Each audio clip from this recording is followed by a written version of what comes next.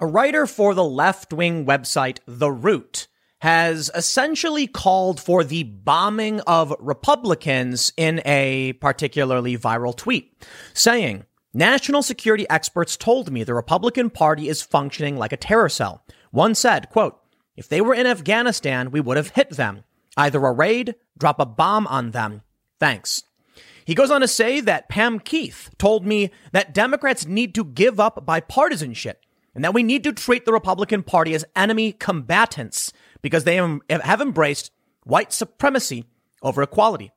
Now, the writer of this tweet and article later went on to clarify, no. Not Republicans in general, just the insurrectionists. However, an MSNBC contributor said this is true in reference to the tweet, calling for the bombing or raid of Republicans in general. And the article itself is actually pretty insane, calling the entire Republican Party essentially extremists and, yes, literally advocating for them to be bombed. My friends, it's not the first time we've heard this. We also had a woman on MSNBC not too long ago call for the drone, or I should say advocate for drone bombing people on the right. We've also heard Nancy Pelosi, according to Ken Cuccinelli, wanted crew-manned machine guns in D.C. Now, my understanding is their crew-serviced machine guns is the proper terminology. But all I can really say is that the rhetoric is getting absolutely insane. I mean, people, y'all need to calm down. This is nuts. What really happened on the 6th? Yeah, it was a riot. Yeah, there was some people doing really bad things. Arrest them. The law already exists to stop them. But a lot of the people who were there were bumbling and confused. It's not even extreme. It's not in question. There's videos of cops opening the door for these people. Some of these cops have now been suspended in breaking news for effectively letting these people in and taking selfies with them. These older folks who walked through doors confused when cops opened them up do not deserve to be bombed. How insane is this?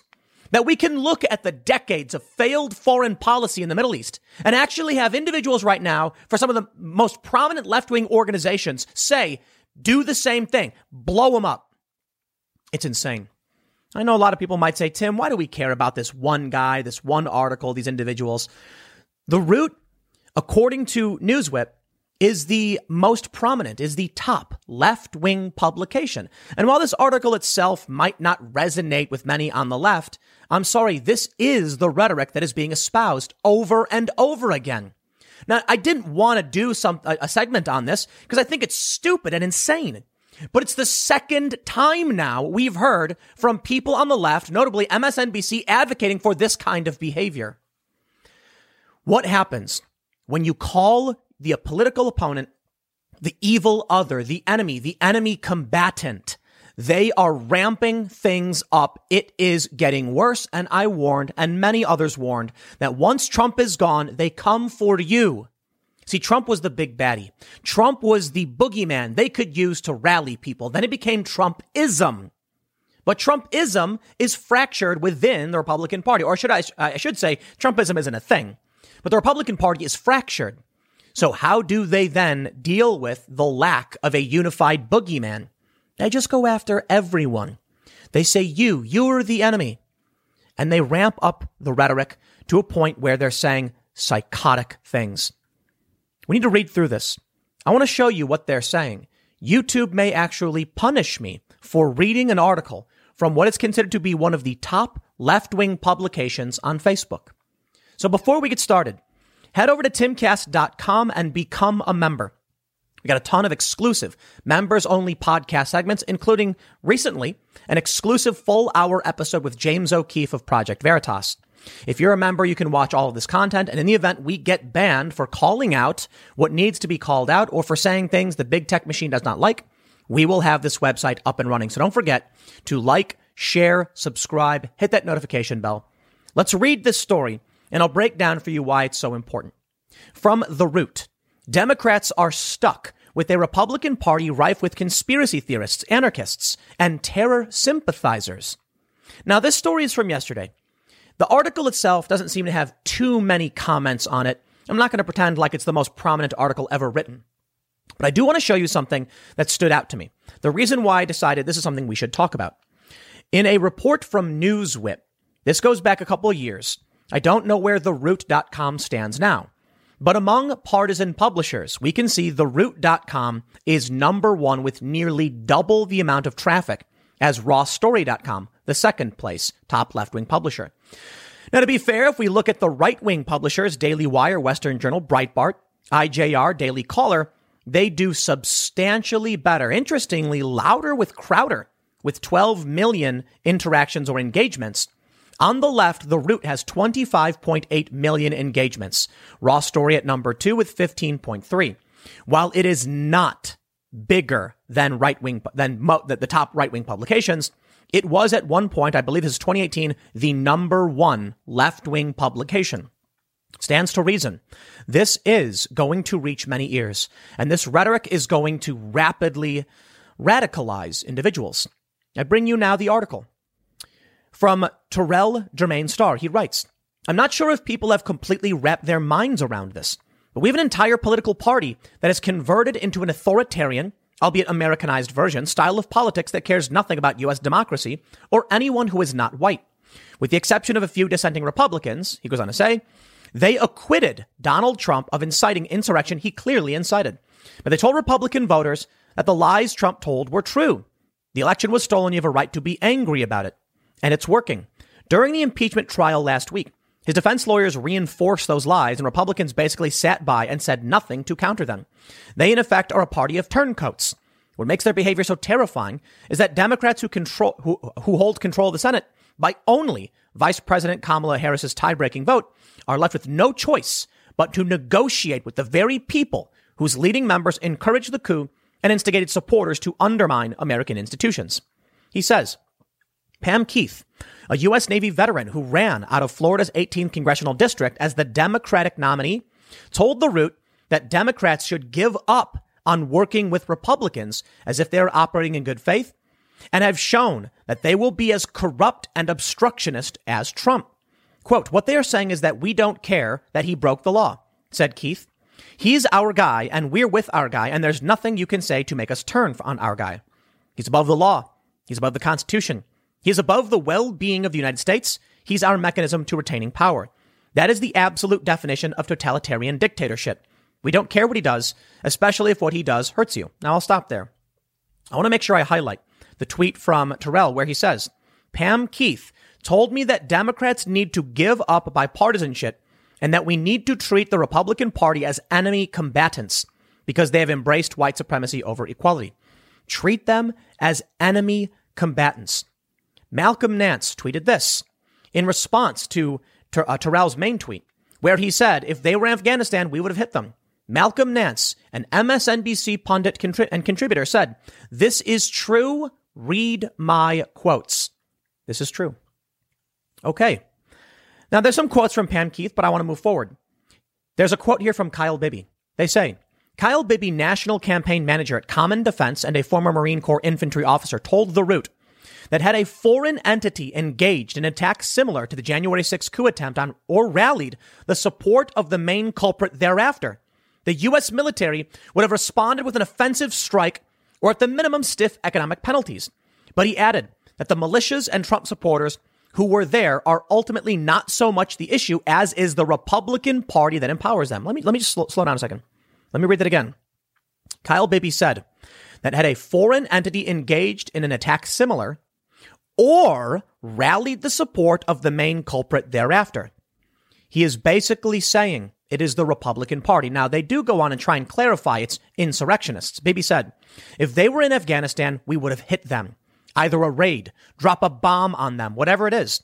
But the organizations that are funding this and who are backing this, that are creating the political movement behind this, organizations like Fox News, Breitbart, One American News Network, and the Republican Party. If these organizations existed in another country, we would be sanctioning them. We would be seizing their assets for inciting terroristic threats against an American ally or against U.S. interests. I'd like to bring you now to this update. At the bottom of the article, they say, update. A quote by Kyle Bibby was clarified to reflect that he meant that the insurrectionists would be bombed, not the GOP. Let me make that clear for you. This article from one of the top left-wing publishers at Facebook has explicitly stated The people who entered that Capitol building, American citizens, should be killed without charge or trial, that they would be bombed. Okay, maybe not without charge or trial, but considering what we did to people in Afghanistan, that's what they're calling for. Barack Obama killed American citizens without charge or trial.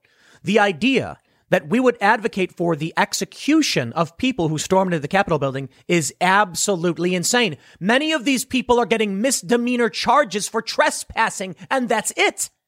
And you think those people should have been killed? I'm sorry. This is some of the most insane psychobabble I have ever seen. And I mean, it gets worse. It really, really does get worse. Let me read some stuff. Let me make sure I can find the most shocking part of this, or one of them. He brings up Malcolm Nance. Let me make sure I can find this. He said the reason why these threats aren't being taken seriously is because white people do not take white terror seriously. He brought up post-election appearance on Bill Maher, where he was a guest with an expert from George Washington University who said his analysis was over the top. She's all tone it down, kumbaya. And I'm telling her what I've seen for the last 6 months, which is the alt-right transformed into the paramilitary arm of the Trump campaign. Now that Trump has lost the election, they are going to be the Iraq insurgents. The Republican Party will view themselves as Sinn Féin, and the Republican base will view themselves as the white Catholics who think they've got to support the IRA. He says black evidence is never believed until a white person confirms it. Democrats introduced a resolution calling for an investigation into white supremacy earlier this month. This week, the NAACP civil rights law firm Cohen Milstein Sellers and Toll and Rep. Benny Thompson, Democrat, are suing Trump, Rudy Giuliani, and 2 white nationalist groups over the coup. While these are promising steps, Democrats have few options to get to the heart of white terror because their Republican colleagues in Congress benefit from it politically. Here's a quote. We have to view the GOP as enemy combatants because for years they have proven that Democrats are theirs. As far as Keith is concerned, Democrats have to go hard. So I believe that's actually not a quote from Malcolm Nance. Sorry, I could be wrong. He's referencing, I believe, earlier on, because it starts with Malcolm Nance, and I'm not sure where he breaks and starts referencing another individual, Keith. He says that means going as far as pressuring Democrats who support the filibuster into changing their mind or face a primary challenge. The days of compromise are dead. Obama should have taught us that much. The GOP went to war with him for 8 years, and Democrats, along with much of America, suffered. Quote, we don't want to be as gangsta as they are, Keith said of Democrats in Congress. We still have this delusion of bipartisanship. There's no effing bipartisanship. Get off that ship. It does not work. It's sinking. It's done. It's at the bottom of the ocean. It's the effing Titanic. It's down in the water. Let it go. Maybe this is insane rhetoric. Okay. But it's being said. It is being said. And it's not the first time it's being said. Maybe the Republicans really are engaging in this behavior. Maybe they're not. All that matters is that prominent leftists, personalities on the left, are absolutely advocating for this stuff. Now, I mentioned this. Malcolm Nance, he's essentially the subject of this article. I'm sorry, of this segment. When he says, this is true, read my quotes.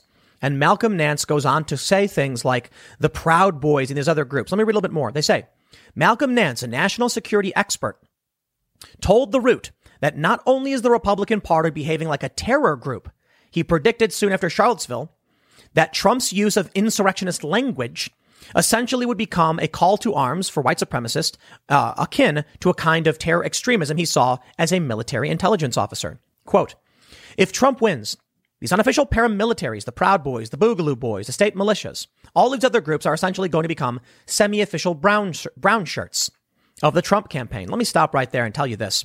The Boogaloo Boys hate the Proud Boys. Hate.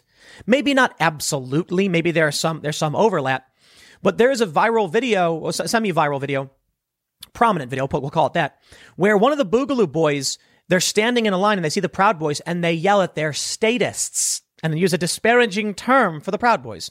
Boogaloo Boys tend to be more in line with Antifa. Now, of course, the left doesn't want to accept that because the Boogaloo Boys can be named. The Boogaloo Boys are mostly just anarchists, not necessarily left or right, just anti-government. And so they're more likely to align with those who oppose the government, notably Antifa. But you see what Malcolm Nance does. He says, if Trump loses, these people are going to become the Iraq insurgents. They're going to go underground. They're going to be furious. And over time, with the Trump campaign leading as the political wing of this insurgency, with a president in exile, those people will resort to armed violence, political standoffs, and terrorism, much like Antifa already has done. He said the reason why these threats aren't taken seriously is because white people do not take white terror seriously. So that quote initially that I brought up earlier was from Malcolm Nance. I want to make sure I'm being fair. The New Yorker wrote in November of 2019, Malcolm Nance on the danger of conspiracy theories.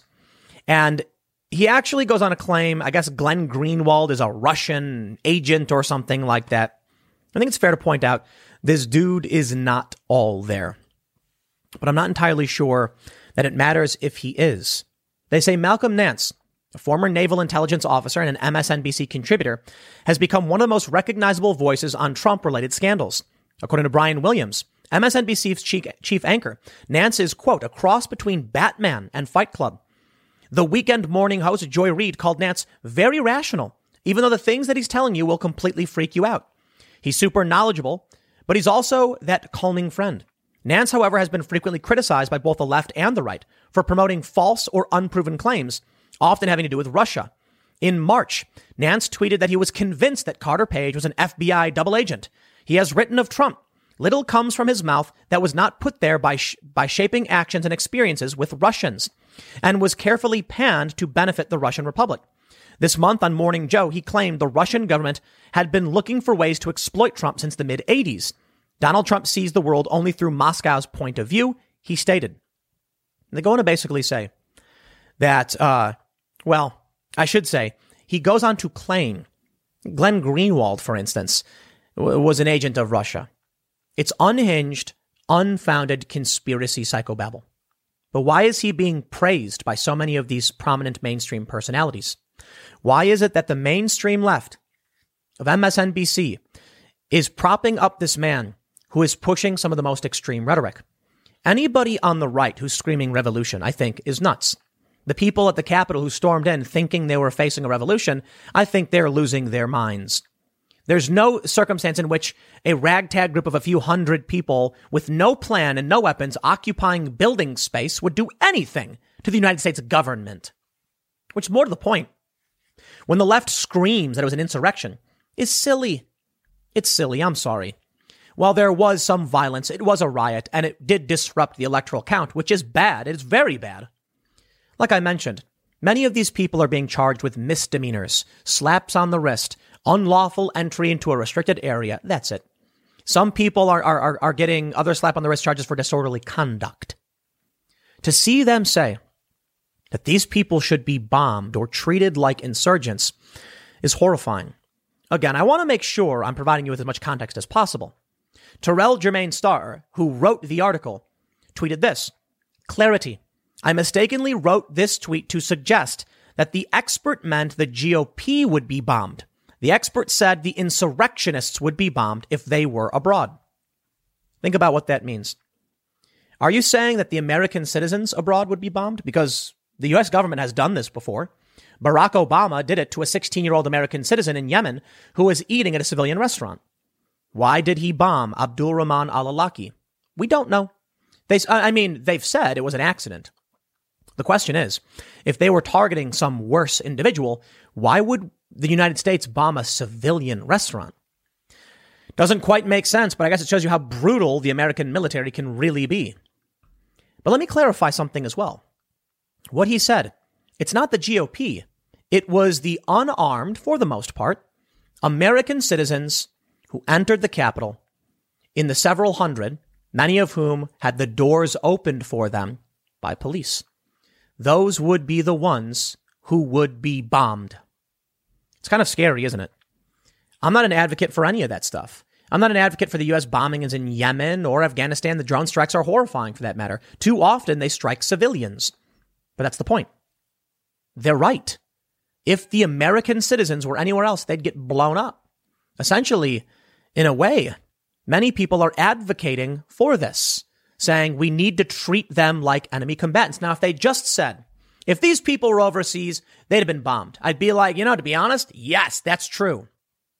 But then to go on and say we should treat them as though they are enemy combatants. What do you do to a combatant? You capture, imprison, and kill them. It's combat.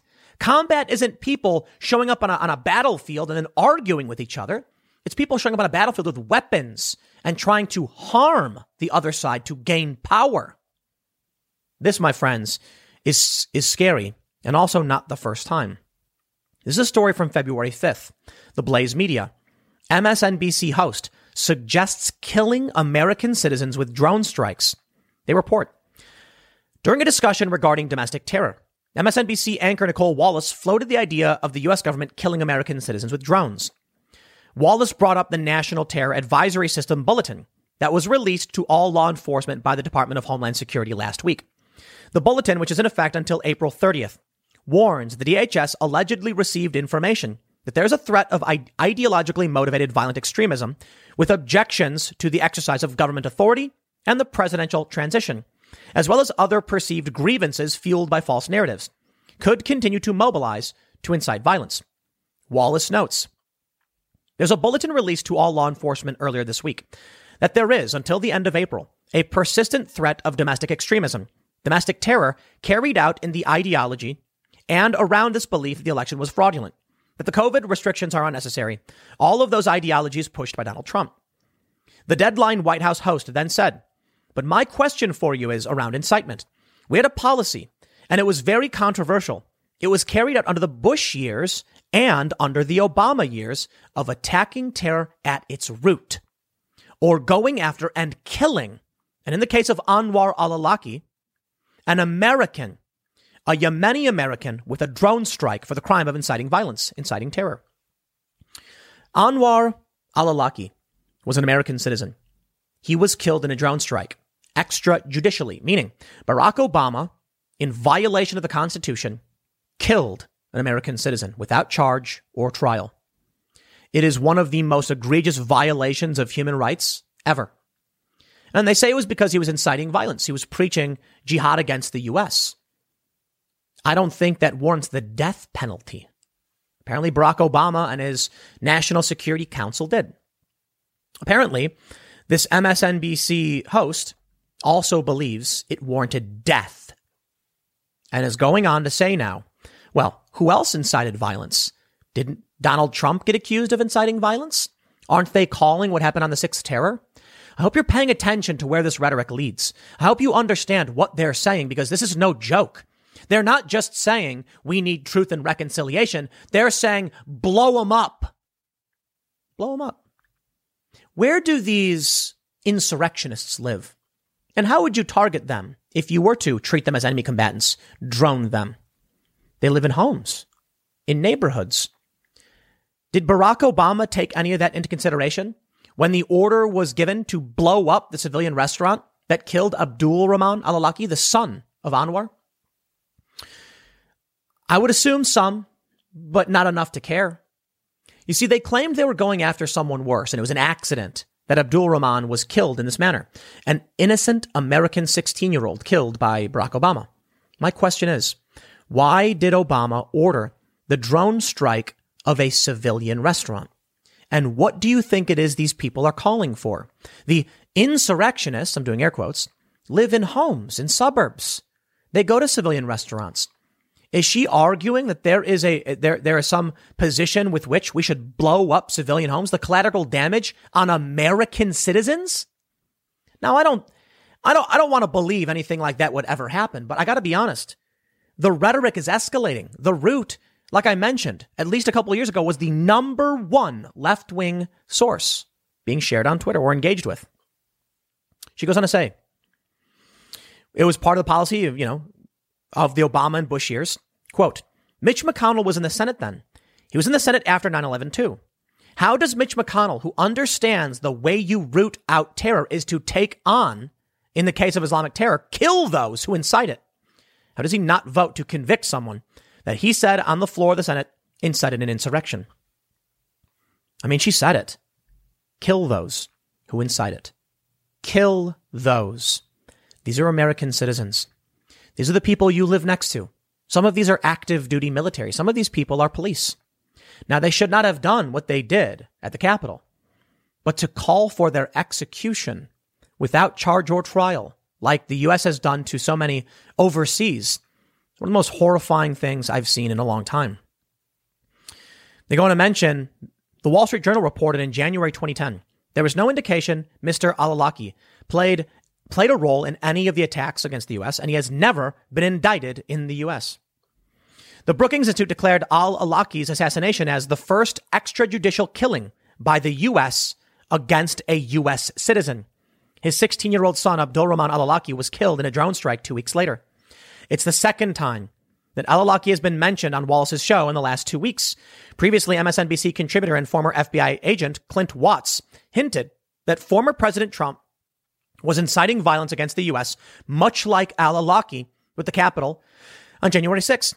Quote, we had a period after 9/11 where we were trying to get left of boom, as they would say in counterterror, which is, can you get way up the stream of an attack and start to root out all of the confluences which bring about an attack? If you look at what President Trump said, and you instead put in Anwar al-Awlaki's mouth, we would be talking about drone strikes overseas, Watts said on the left-wing cable news network. So that's one aspect of our political leaders talking about this rhetoric. From CNS News, acting DHS Deputy Secretary, Pelosi wanted, quote, crew-manned machine guns in Washington. That was rejected. Maybe Pelosi just doesn't understand, or maybe we're dangerously giving these people the benefit of the doubt. Do you know what would happen if in D.C. they did use crew-serviced machine guns, belt-fed 5.56 or whatever? I had some people mention on the show the caliber by which they use for these crewman machine guns. Do you know what would happen? Do you know what these rounds do to a person? Depending on the caliber, if they're very large. These are not designed to be slow and enter the body and stay there. They're designed to rip through them. There will be untold collateral damage. Civilian buildings will be peppered with rifle rounds through windows, through brick, through foundations. The streets will be littered with the fragments and the holes from a crew-served machine gun. Now, of course, they rejected the idea, but it has at least been reported by one individual. They wanted this. Could we live in a country where there's machine guns surrounding the Capitol? That sounds like occupation. I gotta be honest. With or without the machine guns, it sounds like occupation.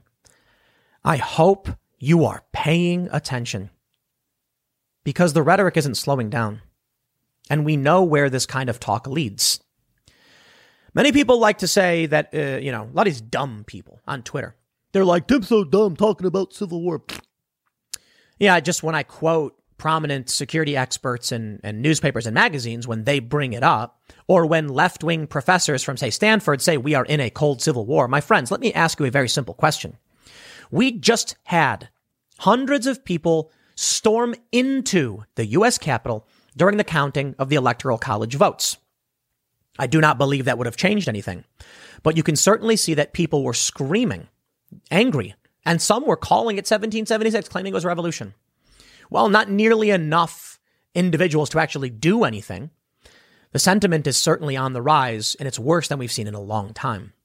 When you have people on the right fighting with police, you never see that, and then storming into this building. And there were thousands of people outside as well, and hundreds of thousands there just peacefully supporting Trump. When you see that, and you also see the violence in the streets from the left and Antifa, and they're still rioting today, and you see prominent mainstream publications and high-profile personalities say, these people are enemy combatants. The Republican Party are enemy combatants. Advocate for the drone bombing of them. Democratic politicians, the most prominent before Biden, Nancy Pelosi, essentially the leader of the party before Biden was inaugurated, saying crew-manned machine guns. Do you think things are slowing down? Do you think I've been wrong? Perhaps. As I often say, maybe this is the one time that things slow down and it's the back end of the bell curve. Should we believe that? If you'd like to, because maybe this is the end of the escalation. Maybe now the actual fighting is over, we get some bluster, and then everyone kind of calms down. But this is an escalation. Once again, prominent personalities on MSNBC saying the Republicans are your enemies, combatants. It's absolutely insane. This is some of the most dangerous rhetoric we've seen yet. MSNBC, they get millions of viewers at night. They rival Fox News as of now. And they're telling people to treat Republicans like enemies who should be droned, who should be bombed or killed. I mean, all the same thing, essentially. What do you think's going to happen? Do you think people are just going to ignore this? Or do you think they're going to believe it? MSNBC and these personalities are radicalizing people to an extreme degree. So I hope you understand what this means. When we were seeing the fighting between Proud Boys and Antifa, and I said, I think this is going to escalate into some kind of civil conflict or civil war. People said, you're so dumb. It's just a bunch of morons in the street fighting. And I said, but look at the result of what comes next. People in the media saying the Proud Boys were just defending themselves. And then the left saying, no, but they're the wrong ones. Antifa just fights fascist. You could see lines being drawn. The domino knocked over. You know that meme where there's a little tiny domino and they gradually get bigger and bigger and bigger until you have a giant, massive slab? It's because it escalates. And that's what we're looking at. Someone at one point flicked a tiny little domino. Antifa and the Proud Boys fought.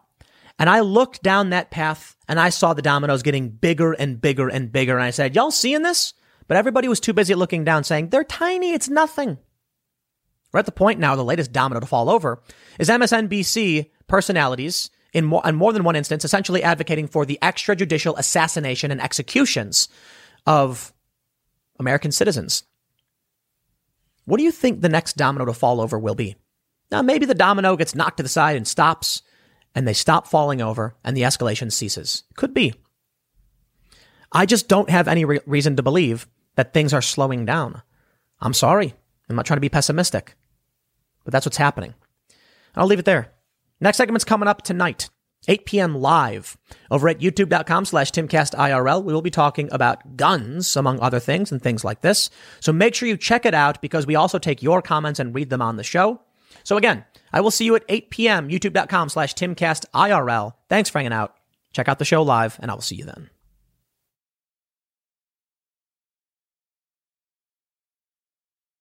I try to be careful, precise with my language, the words I use, because I want to make sure when people hear what I'm saying, they genuinely understand the ideas behind what I'm saying.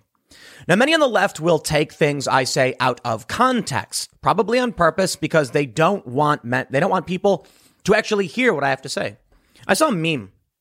Somebody was talking about how they had been sending videos to their friends who were leftists or liberals who finally said, hey, wait a minute, I watched this one video and I now understand. I believe that many on the left, this is a fact here. Many on the left watch mainstream news and don't watch independent, alternative, or conservative news. There was one poll that I like to cite over and over again that shows liberals and leftists get their information from 90% mainstream sources, about 10% conservative sources. Moderates are about 65% liberal sources and about 35% conservative. Conservatives get their news from about 65% conservative sources and around 35%. What does that mean? Conservatives typically know what liberals are thinking and why. Not always, but typically. And liberals don't understand what conservatives are thinking. This works out really well for Democrats and the tribal left. So long as you keep the information suppressed, you can maintain your tribal authority, power, and political power, which it's no surprise why they're in favor of censorship. So I try to keep my language precise. And I think that's one of the reasons why they will pull my quotes out of context or mash them together or strip cultural context out of what was being said. For instance, one of their big attacks right now is the 49-state landslide thing. Well, because in the past, there were certain moments that made it seem like Trump was doing really well. For instance, Trump's highest aggregate approval rating took place during the COVID pandemic when he was giving speeches, and the governors were praising him. And then we saw mass rioting. Based on certain hypothetical situations, speculation ensues. Basically, I would say, wow, if Trump does these things, he might see a 49-state landslide. Not that he literally would. There were a lot of variables, and I always take the milquetoast approach of saying, Well, but probably not. And I get criticized for doing both. If I say something and qualify it with, but you know what, I'm probably wrong on that one, they'll cut out the I'm probably wrong and say, look, Tim Pool thinks he's a psychic. If I say I'm probably wrong, or I could be totally wrong about this, then people will say, pick a position and stick to it. Now, the reality is I don't have all the answers. I'll give you some ideas, and I try to be precise. If there's something I know to be true or factual, I will make sure I word it properly. Which brings me, ladies and gentlemen, to this segment that, might not be the most important news in terms of global affairs, but I thought I absolutely had to do a segment about. The Poynter Institute, which you see on the screen, essentially decides who gets to fact check on Facebook. Recently, Luke Rudkowski of We Are Change, who co-hosts the Timcast IRL podcast, had a meme fact check by USA Today. Why? It was an obvious joke about Joe Biden with stacks of executive orders, and they said misleading information and put a block in front of it. It was a joke. Twitter recently censored a meme. It was an image, a cartoon image of Donald Trump, and it says, "You stole my heart like a 2020 election." It was a joke. It wasn't actually asserting the election was stolen. It was mocking the idea. Twitter blocked it. Now, that block isn't from the Poynter Institute or anything like that, but it just shows you institutional suppression of information. Well, it's wrong, and I've got the hard proof, and boy, are y'all going to love this. The Poynter Institute writes this: Twitter's crowdsourced fact-checking experiment reveals problems. A Poynter analysis found that less of half Birdwatch users include sources, and many fact-checking notes contain partisan rhetoric. Just like what you do. Oh, I love it. My friends, I give you a story about my own tweet. I made a tweet. It was being snarky, and it was referencing Time Magazine's Shadow Cabal article. Poynter is furious. Why? Well, let me start over. For those that aren't familiar with Birdwatch, Twitter launched a pilot program which brought a small number of people into this program that gives them the ability to fact check. These people are chosen at random. Someone will tweet, and then Birdwatch users can say, this is true, this is false, this is misleading, here's why. It seems to be working. It's actually, I'm fairly impressed. Well, in my tweet, I essentially referencing the Time Magazine said they said they fortified the election. Twitter froze that tweet, and the Birdwatch users overwhelmingly rated my tweet not misleading, and then provided citation to Time Magazine. Poynter is furious. The fact-checking worked. So they wrote a whole article about it, not liking what I wrote, and they used manipulation techniques. This, my friends, may be the most revealing power play we can see from what Facebook and the fake news does. So, my friends, if you agree with me, and I will keep this as reasonable as possible, share this video with your friends to explain to them the faults of fake news and how the system is built to lie to them. And I'll explain. Let me bring you now to the Poynter article. They say, on February 5th, Twitter flagged a post from controversial YouTuber Tim Pool that said the 2020 U.S. presidential election was rigged. The platform noted that the claim was disputed and turned off engagement due to a risk of violence. First of all, am I really controversial? I don't think so. I seriously, I don't think there is a circumstance where you could argue that I'm controversial. I'm not newsworthy. Nobody writes stories about me. Sometimes people complain that I'm dumb, and the left likes to post things out of context, but I've not been featured in any major articles over anything that I've said that has been over the top or controversial, save for this, where they just assert it. Calling me controversial is poisoning the well. The goal is, once you start reading this, they want you to hold a negative view of me as if I've done something wrong. Sorry, man. There's a reason why people call me a milquetoast fence sitter. Now, they say, my tweet said the election was rigged. This is only technically true in that I jokingly said it was and then immediately said it wasn't.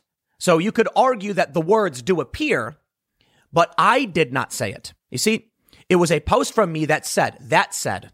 Why? Because I did not say the election was rigged.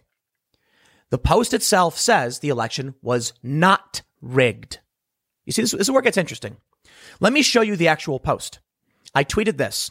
I don't think this even matters at this point. Time magazine just came out, said that a cabal of elites rigged the election. I'm sorry. They said they didn't rig the election. They fortified it by changing the rules and laws as well as manipulating the flow of information. That tweet is 100% factually true, albeit snarky, to say the least. Time magazine did come out and say a cabal of elites fortified the election. I said rigged because I was being snarky on purpose. That's why I then said, no, I'm sorry, they didn't say they rigged it. That's the joke.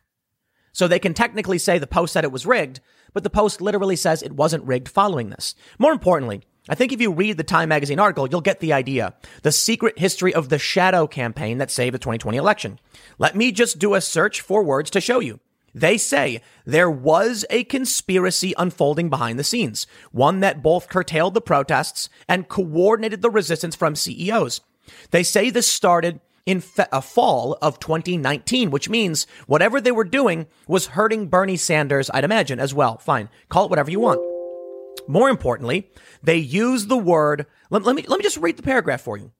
Time magazine said, that's why the participants want the secret history of the 2020 election told, even though it sounds like a paranoid fever dream. A well-funded cabal of powerful people ranging across industries and ideologies working together behind the scenes to influence perceptions, change rules and laws, steer media coverage, and control the flow of information. They were not rigging the election, they were fortifying it. And they believe the public needs to understand the system's fragility in order to ensure that democracy in America endures. That's why I said they didn't rig it, they fortified it. But what is the definition of rigging? It's actually simple. To change the rules or a system in order to benefit or in order to ensure a particular outcome. Depending on what you like or don't like politically, you will look at this as it was being rigged or it wasn't, which is why I didn't make a definitive statement in my tweet. I said they weren't rigging it. They were fortifying it, showing what they said, being snarky. And I said Time magazine said. Now, let's read this Poynter article. They say, on Birdwatch, the social media's platform experiment in crowdsourced fact-checking, users overwhelmingly said the tweet was not misleading, according to a February 14th analysis of Twitter data. And most Birdwatch users indicated in the tool that they found these notes that supported debunked claims helpful and informative. Let's stop right here. I tweeted, Birdwatch users who are random people I don't know. Let me show you what they said. Not misleading. The tweet's author is simply relaying the content of a published Time magazine article. His summary is essentially an accurate portrayal of their article. Next one, currently rated helpful. Not misleading. According to the officiating source of Time, there was a well-organized group of secret participants in a shadow organization that sounds like a cabal that worked together to sway the election in favor of Joe Biden. The next one. His context is proved by the Time article. Look at this. Not misleading, not misleading. Not misleading, not misleading, not misleading, not misleading, not misleading, not misleading. There's one. Misinformed or potentially misleading, saying, Poole is referencing a February 4th Time article, the secret history of the shadow campaign that saved the 2020 election. Some readers may classify tactics as campaign strategy. Others may argue it is election rigging until a legal precedent is set. Topic is open to debate. And I respect that one as well. So let me break this down for you. The Poynter Institute, which is basically who determines what Facebook, who on Facebook can fact check. Check this out. Facebook.com. How does Facebook select its fact-checking partners? Facebook's independent third-party fact-checkers are all certified by the International Fact-Checking Network, the IFCN. A subsidiary of the journalism research organization Poynter Institute is dedicated to bringing together fact-checkers worldwide. Here's what happened. I made a post. The post was snarky, but factual. I said Time magazine claimed they were rigging. I'm sorry, not rigging, fortifying. That's intended to be eye-rolly and snarky. But it is factually correct, albeit even if it was partisan rhetoric. Fine. Poynter is mad because Twitter's open fact-checking system proved me right. Or at the very least, maybe it's a little strong. I'll say it shows that most people agree with me on the interpretation of what this Time magazine article is. When Poynter holds the keys to who gets to fact check, they choose. Now, isn't it funny? What do we really see here? Twitter is allowing anyone. So for now, it's a small group of randomly selected individuals. This is undercutting Poynter Institute's IFCN business or, organization or whatever you want to call it. It is coming at their source of power. Facebook uses Poynter. If you start a news organization and you want to be able to issue fact check labels on other people's posts, you have to get approved by Poynter. Poynter holds the keys. On Twitter, they don't. So they got mad that when I made a post that was factually true, albeit snarky, they had no control over it. So they write an article claiming it was a problem. They try to argue that these regular users are wrong and that the posts that are helpful, that people like, are debunked. Isn't it amazing? When regular people crowdsource fact checking, let me show you what you discover. Let's break this all down. Here's Birdwatch's of Twitter, twitter.com/i/birdwatch. This is where you can look to tweets and see how people are rating them. And I'm going to show you that the system works and my tweet was correct. Let's jump to a random tweet here. Rex Chapman says, "Hey, climate deniers, it's snowing now in Saudi Arabia." And they show a video of camels covered in snow. Let's click the button that says see all notes on this tweet. In it, we can see misinformed or potentially misleading. One user says, "These areas typically receive snowfall every year during winter months and is not evidence or indicative of climate change," with a source. Another user says, "Misinformed or potentially misleading. This tweet does not indicate this region does receive occasional snowfall and may be out of context." Apparently, it's normal. It's an out of context tweet from a verified user. How about Mike Cernovich? Cernovich said, "Wikipedia goes full damage control to protect Lincoln Project. Bad person, John Weaver. The page is locked and no information can be added."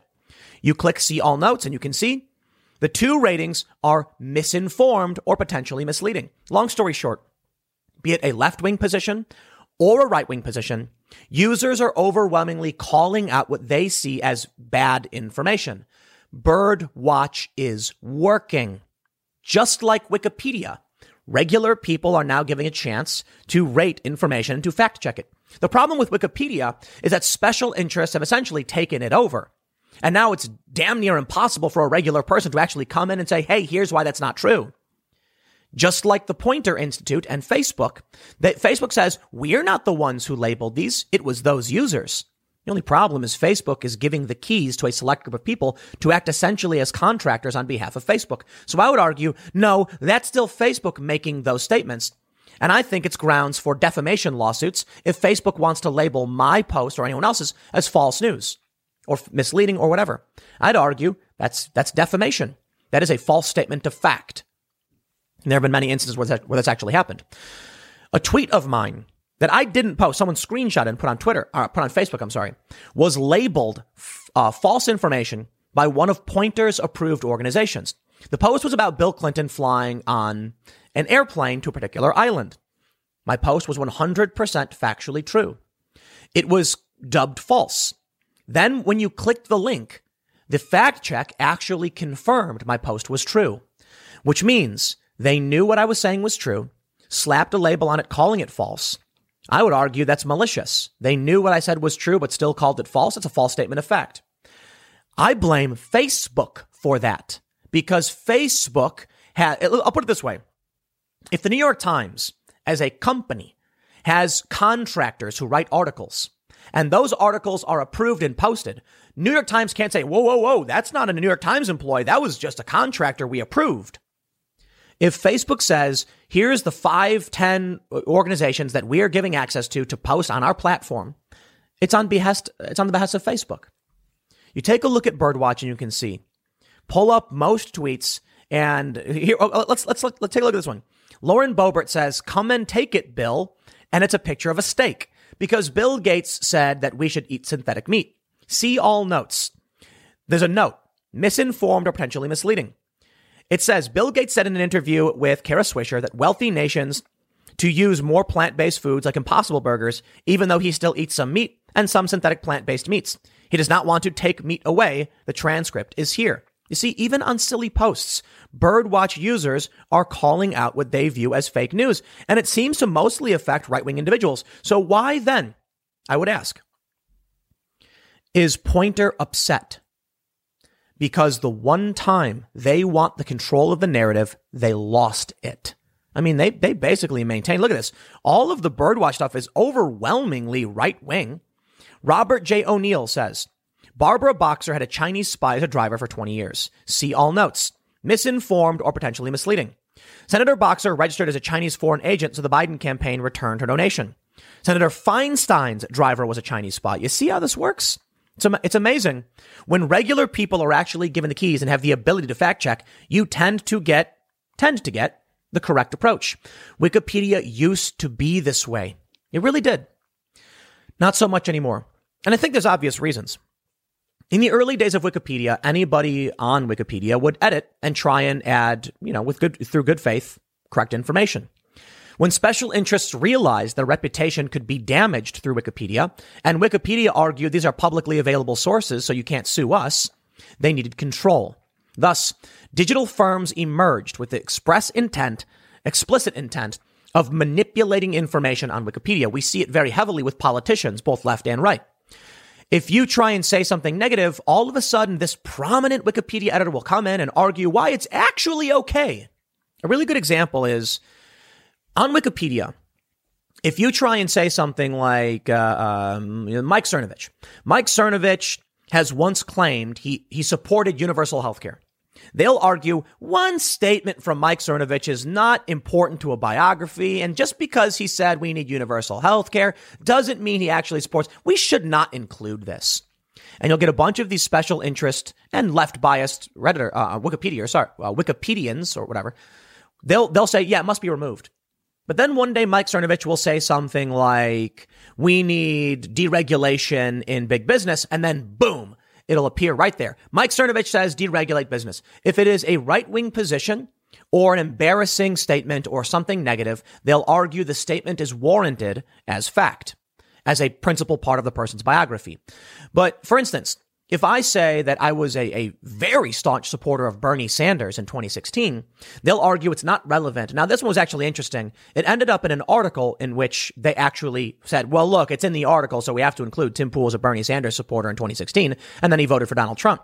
There are a lot of people that did that, about 9 million. It's not unusual. Well, I mean, it's not completely typical of everybody, but this group of people exists. And there are a lot of left-wing individuals or moderate leftists who registered as Republicans, I did not, or who voted for Donald Trump. They fight over whether or not you can get in statements, personal statements, or whether or not Tim Pool is a good source. For instance, for years they claimed that I invented a Zeppelin. I love talking about this because it was seriously like 7 years where Wikipedia said I invented a Zeppelin, and I kept screaming, no, I didn't. What? What makes anybody think I invented a Zeppelin? That's insane. I did not. It all stems from some fake article from, I think it was The Guardian, where I talked about a potential idea for you could put a Zeppelin on a roof and control it. You could be in New York and control it in LA. I never said I invented the damn thing. I said we're working on drone technology. We have drones that can fly and do live streams. It would be amazing if we got to the point where we actually had some kind of Zeppelin, because it's lower power and can fly for a longer amount of time, that you could put on a roof and then remote control using cellular networks or the internet. This happens all the time. The media lies. They lie. I bring you now to proof. A good example of how the media manipulates and why these fact-checking organizations are so scared and offended. From the Washington Post. Eroding trust, spreading fear. The historical ties between pandemics and extremism. The opening paragraph. Adam Krigler used to feed his YouTube following a politics-free diet of chatter about aliens, movies, skateboarding, and video games. Then came the pandemic. Now he devotes much of his talk show to his assertion that mask mandates are an assault on personal freedom and that Democrats somehow stole the 2020 election from Donald Trump. Result, a much bigger audience. If you are a fan of the Timcast IRL podcast, you would know that Adam Krigler was co-host for quite some time. You would also know that we always talked about politics. Politics just became more prominent because politics became pop culture. That's really it. The real story is that Timcast IRL was supposed to be a vlog. It was supposed to be a vlog where I would go on the ground and interview regular people and do essentially long-form podcasting from regular Americans, kind of like Crowder's, Change My Mind. Crowder used to do something called Real Conversations. I think that became Change My Mind. My idea was we could just, set up a table and say, regular people, come talk. Sargon, aka Carl Benjamin, did something similar. But then the pandemic hit. And so these regular issues that we wanted to talk about, cultural, politics, and politics, became confined to the home. Adam Crigler did not used to feed his YouTube following a politics-free diet. The second video that he produced for his channel, Adamcast IRL, is about Trump. So why did the Washington Post write this? It's absolutely fake news. They've created a narrative that Adam was just an alien, and fun culture podcaster. And then the pandemic hit, and now he's got a bigger audience by claiming, Donald Trump and all that stuff. When in reality, he joined me, a guy who's been political for a decade, who was literally at Occupy Wall Street, to talk about cultural politics and politics. No, don't get me wrong. We did talk about UFOs and aliens, and we still mostly do. The main issue with Timcast IRL is that politics became pop culture. Everyone agrees. Movies aren't coming out anymore. They suspended a bunch of movies. The theaters were closed. And so mainstream establishment cultural news was all about Trump. And now we're starting to get back into cultural issues. Hence, the other day we talked about food shortages. We talked about Texas and the power grid. We didn't talk necessarily about Democrats or Republicans or Donald Trump. We didn't necessarily talk about the pandemic. We are slowly getting back into cultural issues now that the election year is over. What we have from this is the Washington Post making up a narrative. They made up a narrative because it sells. Now what will happen is, in the future, when Wikipedia seeks to reference Adam Crigler, they will write this fake news that was not fact-checked. And in fact, it is an absolute false statement of fact. Now, I reached out to this journalist and he said, I'm just relaying what Adam told me. So you didn't fact-check what the guy said? There it is. This is the nature of information in today's day and age. I put out a tweet about the shadow cabal or whatever. And regular people saw that and said, yeah, that's what Time Magazine said. Poynter is furious because they're supposed to be the gatekeepers of information.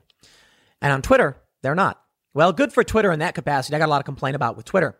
Over at the Washington Post, you can see how this information will filter now to places like Wikipedia and trick you into believing fake news. If you don't believe me, just go to Adam Crigler's YouTube channel, go to his video section, and search by oldest. And what will you see? Tesla, some music, boom, politics. In fact, Adam still talks about NASA and space. He always has. But he talks about politics as well. In fact, the funny thing is, they say, then came the pandemic, they say. Adam Crigler's YouTube channel started, 6 months after the lockdown went into effect?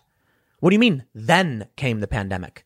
Adam Crigler didn't have a YouTube following until he started his YouTube channel. Then came the pandemic? Absolute manipulation and lies. I have to wonder about the rest of it.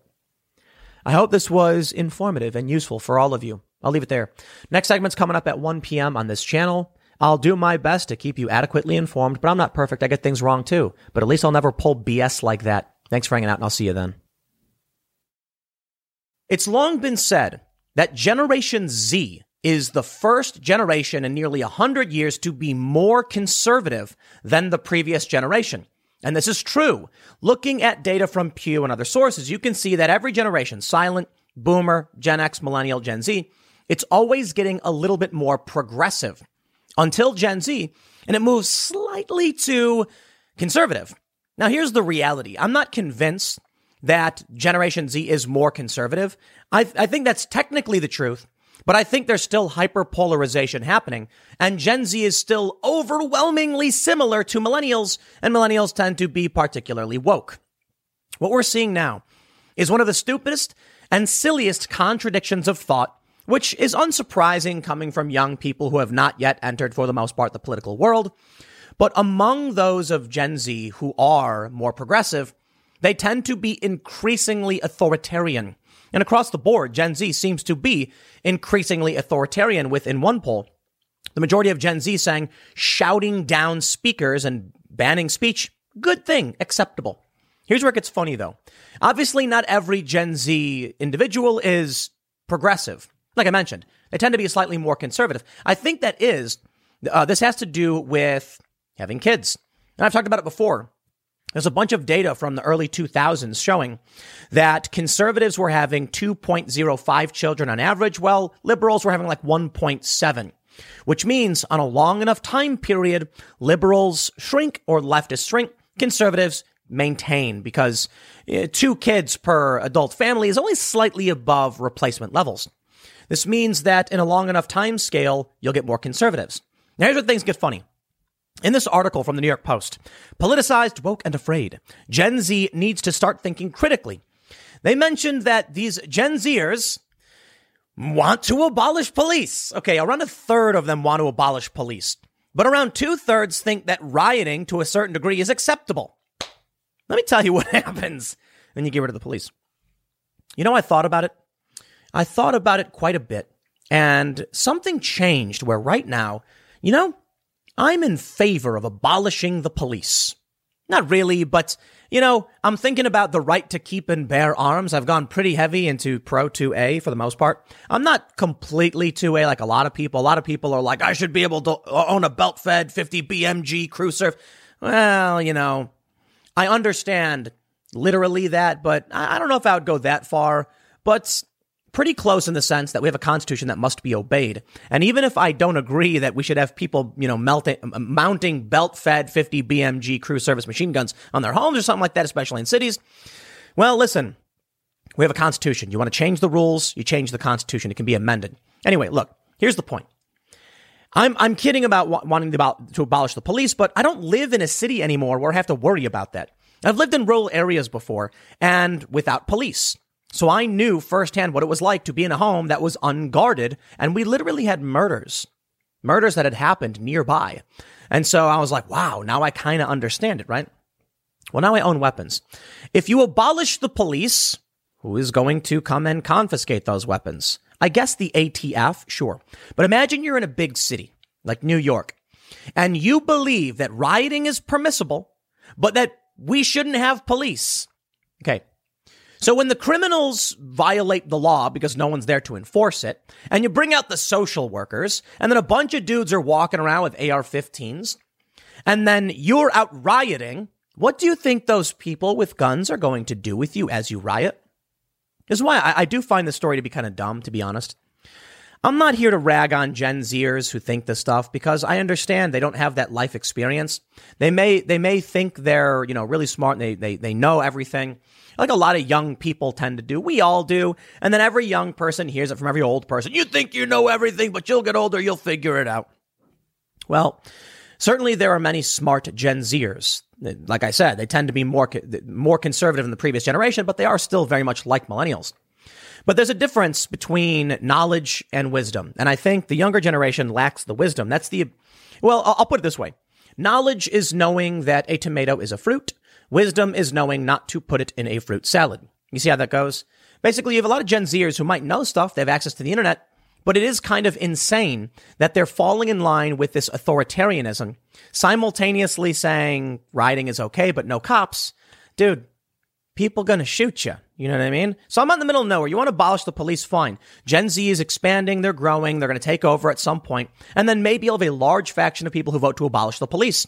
Guess what? I don't live in a city. I don't care. Now, I understand the stupidity of abolishing cops.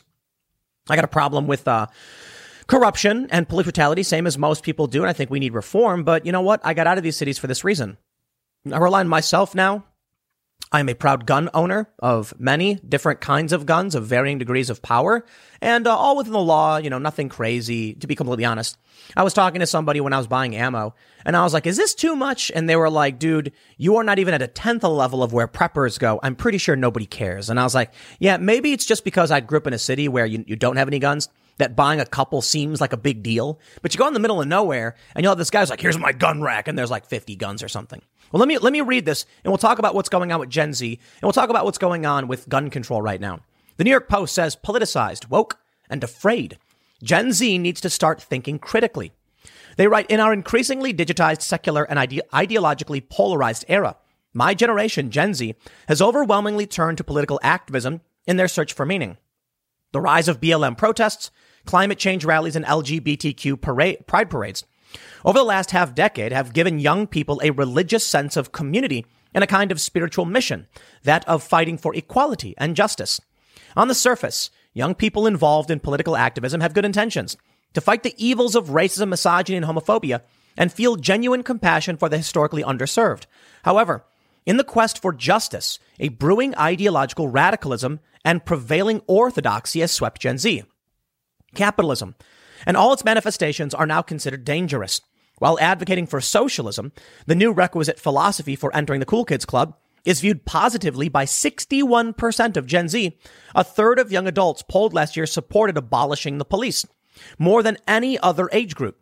Blinded by myopic visions of cultural revolution, some young people even justify violence. One poll showed 64% of college students agreed that last year's anti-police rioting and looting is justified to some degree. The rise of orthodoxy comes with a growing intolerance. Alternate perspectives that deviate from the mainstream aren't just discomforting to young people. They're treated as a moral threat. Just over 50% of Gen Z college students believe shouting down speakers or trying to prevent them from talking is sometimes or always acceptable. At the same time, more than 2/3 of college students say campus climate prevents them from expressing their true opinions for fear of offending their classmates. Despite the dogma of culturally emboldened young progressives, many Gen Z thinkers actually crave greater diversity of thought. Though I just turned 20, I have taken the path less traveled throughout my favorite years, and now as an opinion writer, consistently seeking out ideas that challenge me. Here are my 5 tips for how my fellow Zoomers can do the same. Be skeptical of conventional wisdom. Identity is not destiny. Stay open-minded. Watch your news diet. The key to being open-minded is watching your news diet. Striking a balance between intelligent voices on the left and right is essential.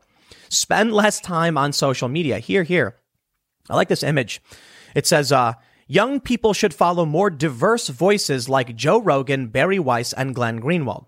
I would just like to point out the hilarity there. I with respect to the writer of this article targeting Gen Z, Joe Rogan, Barry Weiss, and Glenn Greenwald all occupy the exact same space on the political spectrum. So they're not particularly a diverse set of opinions. But what I more want to focus on are these polls here that I think are particularly interesting. The embracing of socialism, that doesn't sound like they're more conservative. Now, I have an answer for that one, though. Interestingly, I saw a really great post from a Zoomer. I guess that's what they're called.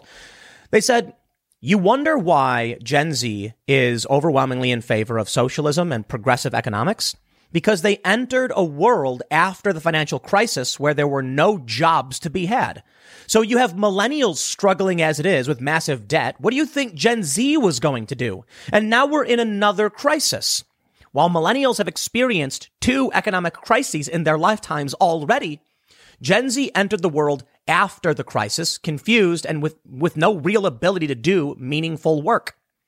Now you have the COVID crisis again. There's no faith the system will allow them to do anything that will make money. Now, that is a failure of Gen X, to a degree millennials, and mostly boomers. Where is the previous generation to inspire and teach young people that you can be responsible for yourself?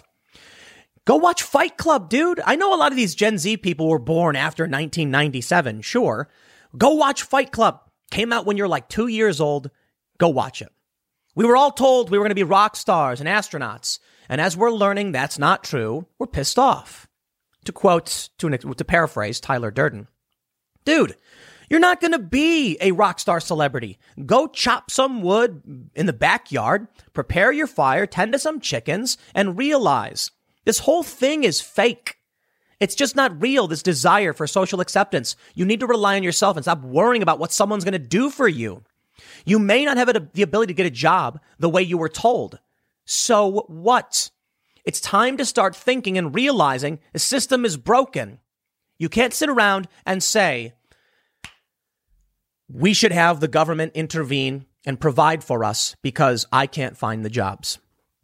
More importantly, can I just point out the problem of advocating for abolishing the police? Now, to be fair, it's a third of young adults polled are saying abolish the police, but it is more than any other group. What do you think's going to happen? The Washington Post reports, fearing violence and political uncertainty, Americans are buying millions more firearms. More than 2 million guns were sold in January, an 80% jump and the third highest monthly total on record. A year ago, when the lockdown started, we saw in liberal areas in big cities lines out the door from gun shops. They were sold out. Ammo, nowhere to be found. Major ammo shortage, and the price of ammo was skyrocketing. I mean, just a couple weeks ago, it was like $1 per bullet for 9mm in some stores. That's crazy. Now, you go online, you might be able to find cheaper, but think about that. It's just one bullet. If you go and do target practice, if you're training, so I go to a range, and they'll give you a box of like 50 or 200 cartridges, or you'll get like a box of 50. $50 to shoot just 50 times practicing and training.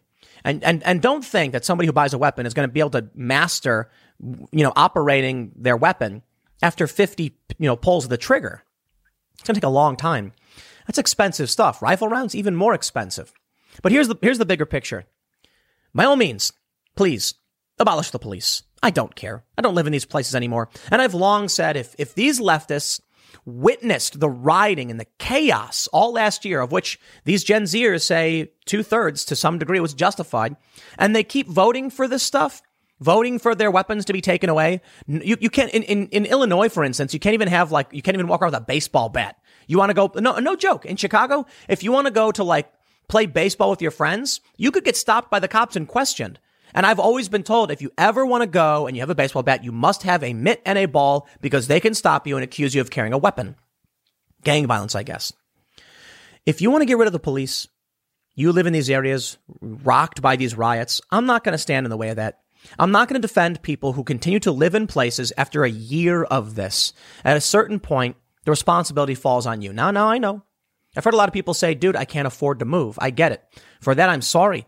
I genuinely mean it. I don't want you to lose your cops because these crazies are taking over. But look, I moved from Chicago to LA with nothing. I had a backpack. I had a computer. Okay, so not nothing.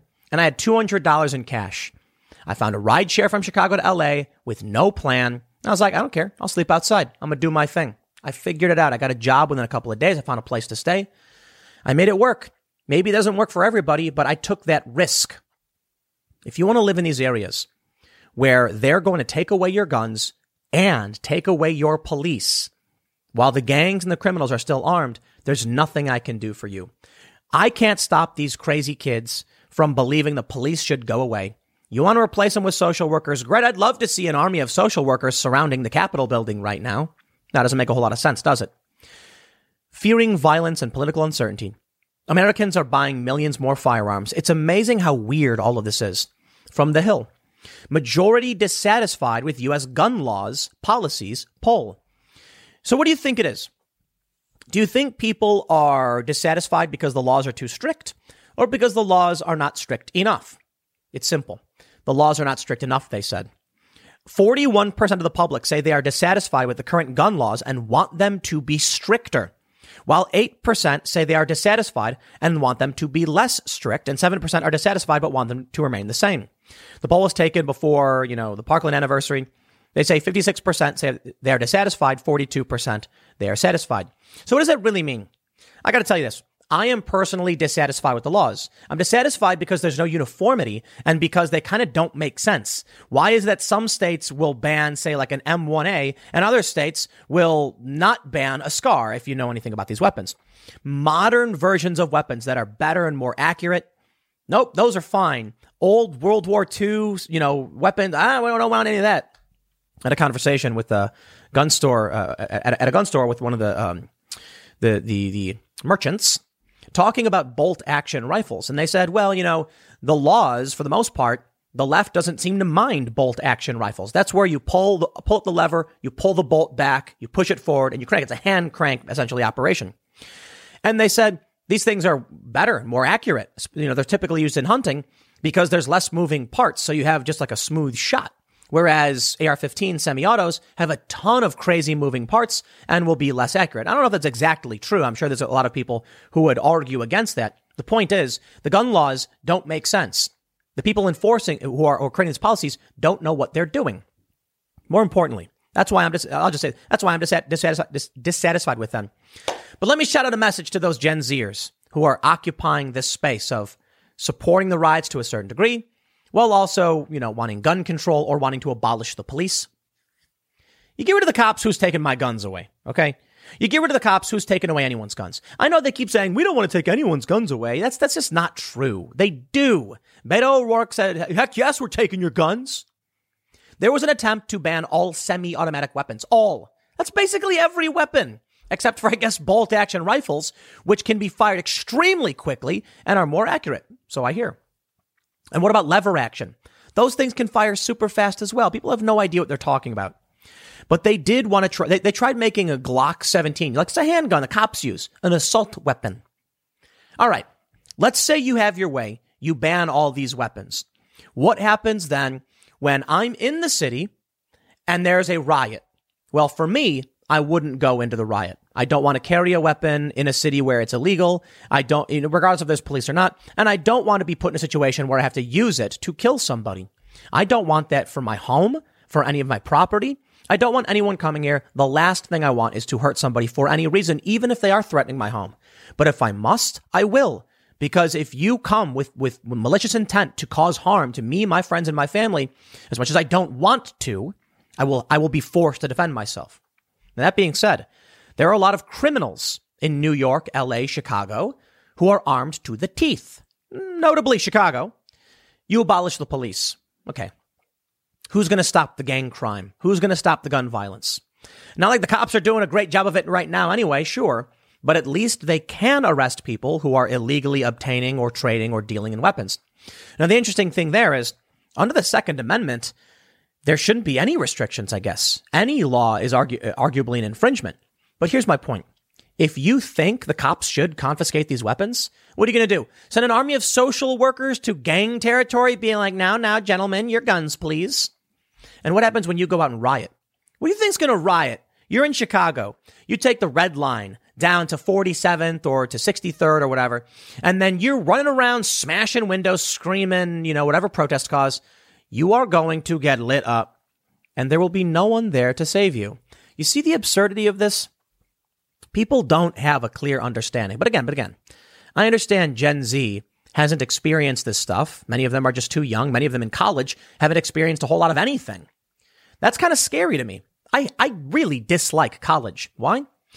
You get these kids, they grow up in the suburbs, very little real world experience. You put them through institutionalized learning facilities up until they're 22? When I was a teenager, I was dealing with the realities of the real world. I was dealing with gang violence, people, getting shot, people dying of overdoses, the real world. My family ran a business. I got to engage with real customers, talk with them about real politics. I was just a little kid and I'd overhear them talking about politics. Exposure to the real world. But these kids, these young people, they go to college, they get a facsimile. They get a two-dimensional image, a representation of what it really is. It's like trying to look at the world through a keyhole, probably not even a keyhole, a pinhole. While regular, anybody who just entered the real world, who didn't go to college or who just started working, have at least seen a great deal more like looking through a window. So when I was younger, I was never staunchly anti-gun. No, especially when you had people running around shooting each other in my city. I understood. What are we supposed to do when these gangbangers are running around with guns? Do we just say, well, I guess they can rob me? No, I heard the story about the firefighter who was driving home from the station and a guy ran up to him and put 2 bullets in his chest. Or the kid in my neighborhood, friend of a friend, was parked on the side of a road because they were getting out. They were going to go to a party. He was parked on a side street and a guy walked up, was a dealer, knocked on the window and told him to F off. The dude went, okay, bang, bang, and killed the dude. We know these stories. So what do you do when the criminals are ready to kill you? Do you just not arm yourself? Well, I don't think the solution is everybody running around with guns shooting at each other, but I certainly thought it didn't make sense to make gun laws that don't affect those who are already breaking the law. So a couple of years ago, I was in favor of certain kinds of gun control, thinking they were reasonable approaches. And this was partly informed by, I actually met with an instructor who, a prominent instructor who said, the problem is uniformity. It makes no sense. The law from one state to another are completely different. We should be able to, have reciprocity and things like that. That being said, there should be certain regulations on what you got to do to buy a gun, though not particularly extreme. I said, okay.